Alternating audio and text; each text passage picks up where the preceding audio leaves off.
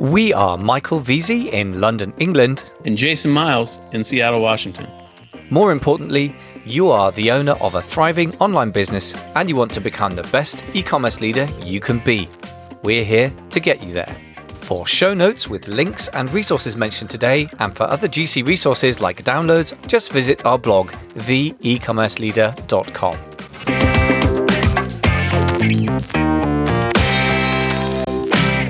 Hey there, folks. Welcome back to The E-Commerce Leader, the place to be for people who wish to be the best e-commerce leaders they can be. And today we're in the middle of talking about the Flywheel business model and how it could scale your business. The Flywheel concept, famously articulated by Jim Collins of good to great. And one of the things that he felt that made a company go from being good to being great was to articulate their flywheel. So today we're going to be talking about the concept of the flywheel as opposed to a business that's more Amazon centric, which is my sort of specialist area.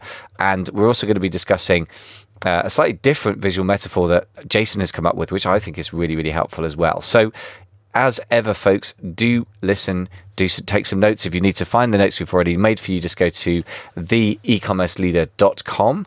And at the end, we'll also explain how you can connect to Jason and Kyle if you want to take more of their coaching. So enjoy the show. Well, walk us through your adaptation of a flywheel for Amazon-centric sellers. Sure. How do you interpret this? Yeah, Amazon-centric, yeah. Still haven't got rid of the drug from their system. The first thing is, I guess I hadn't really articulated clearly enough, but when I think about why I created it, it was in response to really what's the perceived problem. And I asked a bunch of Amazon sellers sort of a few months ago and doing more than $50,000 a month, the kind of, mid six figures, what's the biggest problems in your business that stop you scaling? And I suppose for me, the implicit desired goal is growth. So I suppose you've put that as one of the components of your flywheel. I suppose this is all about growth in a cash flow driven world like Amazon. So there are really 6 components. The first one is great product development, which is not very different to anybody in e-commerce, I guess. Second one is optimizing listings for conversion, which is kind of mechanical, but people overlook it. And I had a 6-figure seller, the 7-figure seller. It's probably about $10 million a year at the moment, run rate. And she was asking about PPC. So how do I send traffic? And I looked at the listings. I said, before you send the traffic, there are so many obvious wins here that I could help you with the listing. So I'm actually going to go and do some optimization for her. So people overlook that at their peril. It's very simple, but people don't do it. The third thing is profitable traffic. So on Amazon, you've got to optimize for SEO and then blend in profitable PPC. And obviously off Amazon, as you said, 9 mountains, there's a huge area. The fourth one is cash flow management, which is not as sexy as branding. And people sometimes overlook it, mostly overlook it. And things like reducing your cash conversion cycle, getting the right deals with suppliers can absolutely unlock growth.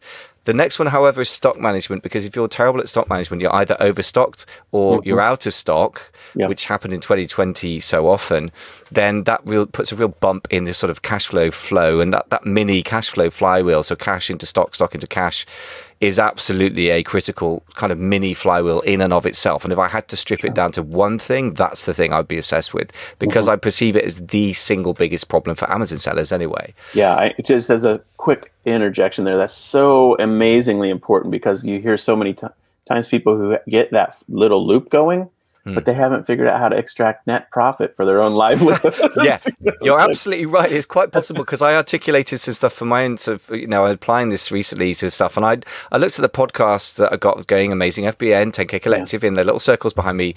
And I looked at the podcast Flywheel and I thought, this is spinning kind of nicely. I've got good quality guests. I'm attracting people, therefore I'm attracting more quality guests. And I thought the only thing it isn't doing is spinning off enough cash for me. So you're absolutely right that it is quite capable. Very, very important point. You've got to get a flywheel that spits out cash, because otherwise you're growing it for the sake of it. And that does happen on Amazon a lot, that you get people after 3-4 years and they've got to $1 million run rate and they're going, when do I get paid? Oh, hang on, never, because I've engineered it that way. I've made sure my staff get paid and my suppliers get paid. And Bezos gets paid. Bezos is always, he doesn't need to be getting paid. Yeah, so you're absolutely right. And then only really when you've got the cash flow and stock management piece really sorted, cash flow meaning, it throws off free cash flow, aka profit, for sure. Then the semi-optional, but I say semi-optional, you could skip this bit, but in reality, most people seem to use it, which is funding of some kind. So in order of difficulty and complication, that would be new equity investment by the owner, i.e. you as the business owner and manager, factoring receivables. Factoring is a bit of a dirty word, but it's less risky than debt because it depends on, they take the cash flow as it comes in, debt, and then equity investment by outside investors, which seems like a great solution, is actually really complicated on the back end. And then you're back to product development again, because you've got more money to fund that. You can employ better designers, you can spend more money on the prototypes, etc. Yeah. And then you go back round. I love your model. We're looking at a visual presentation of it, just so you know, as we do this conversation. And I think Michael, that would be great to share at some point visually, and we can put my Flywheel up too as a resource. This is fantastic, and the evolution or the rotation of your model around to product centric thinking is so vital in my mind, because here's a very frequent scenario. New e-commerce seller launches a product. It does okay, but not great.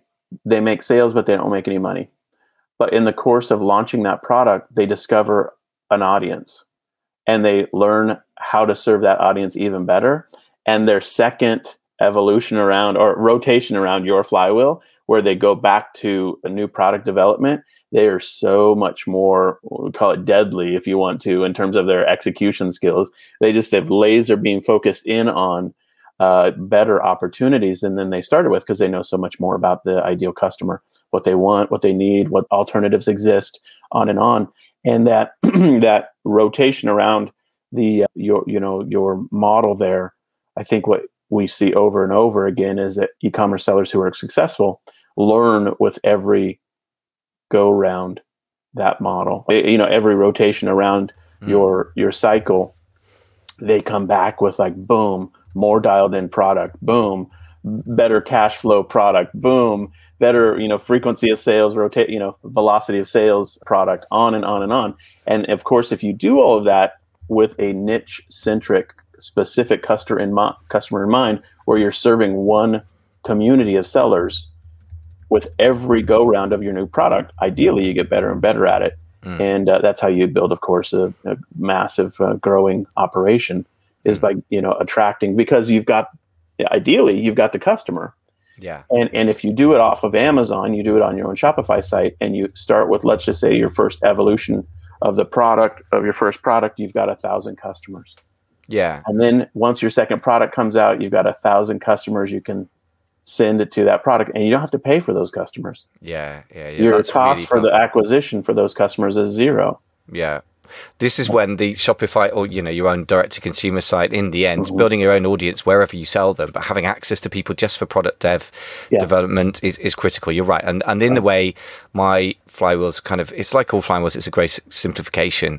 One of the issues you have in the Amazon world is its great cash flow conversion mechanism, which is really powerful, but the customer customer interaction, and therefore the product development with the customer is really difficult. But the ones that I know do it anyway, and often because in truth they don't have a pure Amazon-based business. They have Amazon and their own Shopify store. They have off Amazon marketing pieces, etc. So the main thing I would say about what you said, though, just this really reiterating what Jim Collins says, let us not miss this, folks, if you're listening. It feels like pushing a giant heavy flywheel. This is not a quick win. Right. Then you get one with great effort, you get the flywheel to inch forward.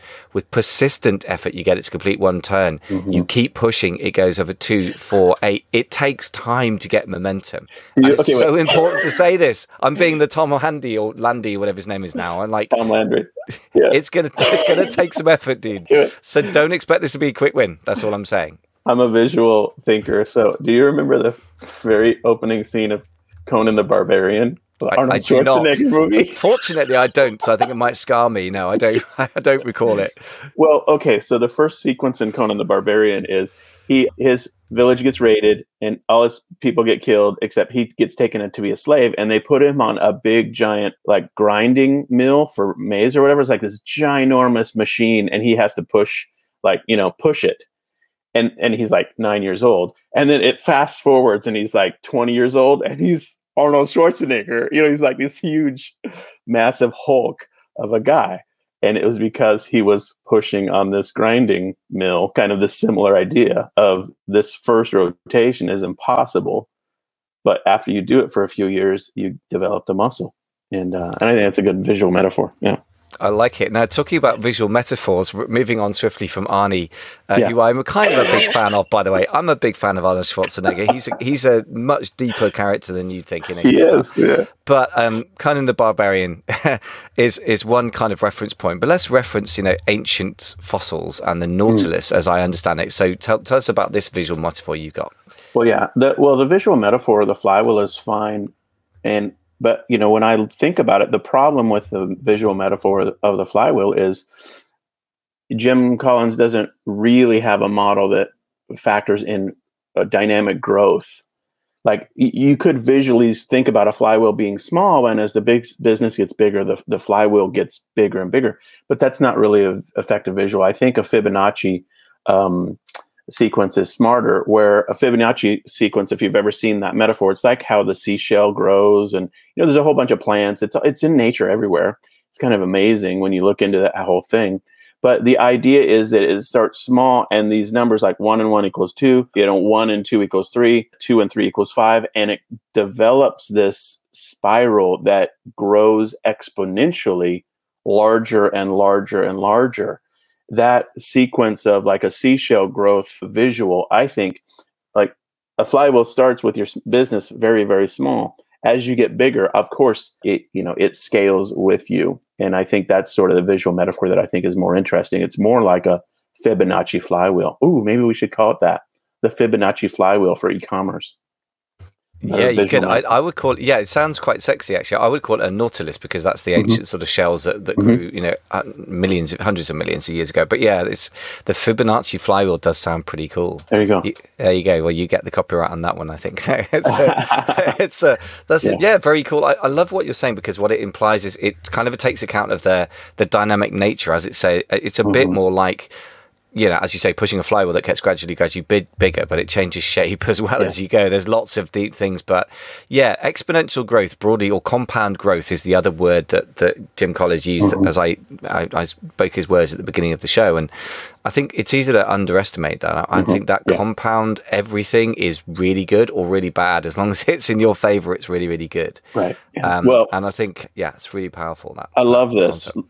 Let's bring this conversation home to roost here for those who are listening. And how do we have this apply specifically? Any thoughts or ideas for personal implementation? Yeah, so I guess one of the first things to do really is you got two choices. You can either steal or analyze somebody else's flywheel and or capture your own. And I would suggest both either or, but both and, which is one of Jim Collins' other great concepts. So he's got a list. I'm just going to quickly go through. It's in the Flywheel. I think it's just called Flywheel, a monograph by Jim Collins. So definitely worth buying because it's a really short, very powerful book, incredible book. The steps are, first of all, you create a list of significant replicatable successes or replicable successes, and analyze new initiatives and offerings, new products that have really gone better than you thought they would. And then a list of failures and disappointments, which is less fun. And I know Americans don't like dwelling on failure. Brits will be more comfortable with that piece, but either which way, stuff that really underperformed. And then compare the two and ask, how do these successes and disappointments tell us about the possible components of the flywheel? And then using the components, sketch the flywheel out. Where does it start? What follows next? And you've got to be able to explain why each component follows the previous one. Step 5, if you've got more than 6 components, you're making it complicated, try and consolidate and simplify. Oops. Step 6, test the flywheel against your list of successes and disappointments. Does your empirical experience validate it? Tweak it until you can explain your big successes as arriving from a flywheel and your disappointments as failures to execute or failures to stick to or adhere to the flywheel. And then the 7th one is a whole different concept. Test the flywheel against the 3 circles of your hedgehog concept, which is what you're deeply passionate about, what you can be the best in the world at, and what drives your economic or resource engine. That's good. So it's a good list. And that's the more complicated version. The simpler version is go to Jason and Kyle or me once I've developed this into a program and use an existing insight, an existing framework. I think either can work. It just depends on how much you like reinventing the wheel, really. Yeah. Well, I love this. This has been a fantastic conversation. The e-commerce flywheel concepts, I think, are a wonderful thing for all of us as online sellers to think through and really adapt to our own business specifically and ask the question, how does this relate? How do I strengthen the components of my business and take things from maybe it's a 1 or 2 or 3 on a scale to 8, 9, 10 for every part of the business. And so I think that's fantastic thinking. So, Michael, thank you as always for wonderful conversation. And I would also point out that the e-commerce power book, as you referenced, that it sort of references the components you just talked about. And that is very much a big picture book, right? Unlike, the 9 months of traffic, which is moderately big picture, the traffic piece, and then all the very specific platform-centric things you've done, say, Instagram power, etc. That's going to be a great thing to read, to understand more of your thinking about this stuff. And then, of course, if people want to get in touch for coaching, you've already referenced that a couple of times, sort of it's based around this Flywheel concept. How do people get in touch about that? Yeah, winningonshopify.com is our website, and then there's a coaching tab. Happy to have people visit for that, for sure. Great. Yeah, love it. All right, my man. Well, wonderful conversation as always. Thank you so much. And for those of you who are watching live with us, thank you for your participation. And it's always an honor to be able to serve y'all with content like this. So check us out next Sunday morning for another live presentation, and we'll go from there. So see you, buddy. Take care. That was the E-commerce Leader podcast with Michael Veazey in London, England, and Jason Miles in Seattle, Washington. If you liked this content, don't forget to subscribe to the show on your podcast app. For free resources, including PDFs and videos on topics like traffic, products, and sales channels, just go to www.theecommerceleader.com. No hyphens, just as it sounds. Thanks so much for listening.